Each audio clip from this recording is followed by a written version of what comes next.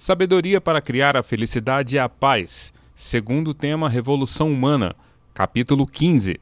Prática da fé para criar a harmonia familiar. O presidente Ikeda enunciou 5 diretrizes eternas da Soka Gakkai. Primeira, prática da fé para criar a harmonia familiar. Segunda, prática da fé para conquistar a felicidade. Terceira, prática da fé para vencer as dificuldades.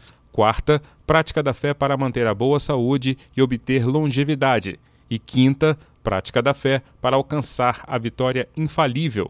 Esse capítulo se concentra na primeira parte das 5 diretrizes, prática da fé para criar a harmonia familiar.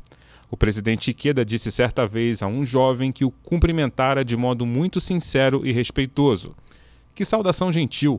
Espero que você cumprimente sua família e todos de seu convívio com a mesma sinceridade.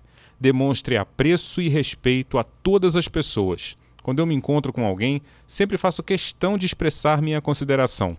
Desejo que você sempre externe gratidão às pessoas que fazem parte da sua vida. Quando as palavras de agradecimento brotam naturalmente do coração, todos os relacionamentos tomam um rumo positivo.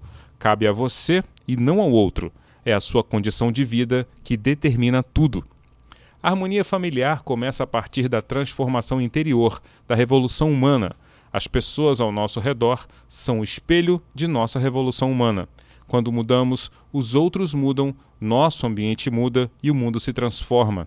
O palco mais importante e fundamental, onde se desenrola o drama da revolução humana, é a família.